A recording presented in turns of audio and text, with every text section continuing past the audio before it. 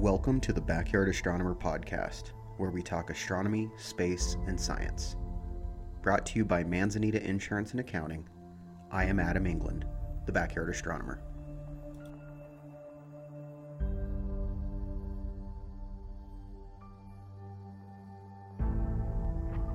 A lesser known and relatively modern constellation occupies the void between Orion, Canis Major, Hydra, and Gemini, though the stars are difficult to see with the naked eye due to modern light pollution. Monoceros, mono meaning one, and ceros meaning horn, the unicorn is a simple 7-point constellation, though only 2 of the stars are usually discernible without the aid of binoculars or a telescope. Coined by Dutch cartographer Petrus Plancius in the 17th century, Monoceros contains many intriguing objects for the amateur observer. The nose of the unicorn is quite easy to locate.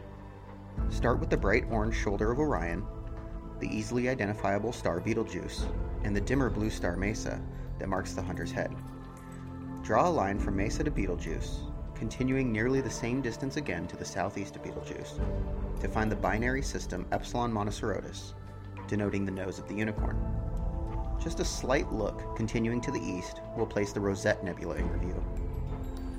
About 5,200 light-years distant, the Rosette Nebula takes its name from the stylized floral design often seen as a textile rose awarded for competitions. English astronomer John Flamsteed first noted the nebula in 1690, noting its circular shape and dark center, reminiscent of a rose.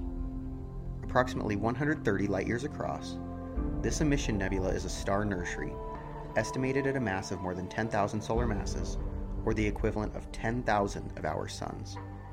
The intense radiation of the juvenile stars in this densely packed space excites the molecules in the clouds of gas and dust around them, off-putting more and more radiation in a chain of events that continuously sends ever-increasing quantities of ultraviolet and X-ray radiation in all directions. For us, this equates to a beautiful nebula, perfect for our viewing pleasure. At apparent magnitude of 9.0, even small telescopes can resolve this stellar breeding ground.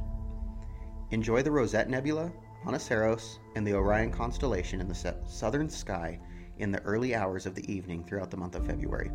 Wishing you clear skies.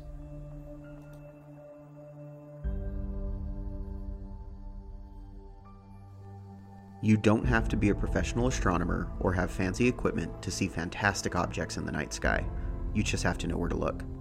Join us next month to learn more about your binoculars, telescope, and the sky, and follow the Northern Arizona Astronomical Consortium at facebook.com/NAZAstro.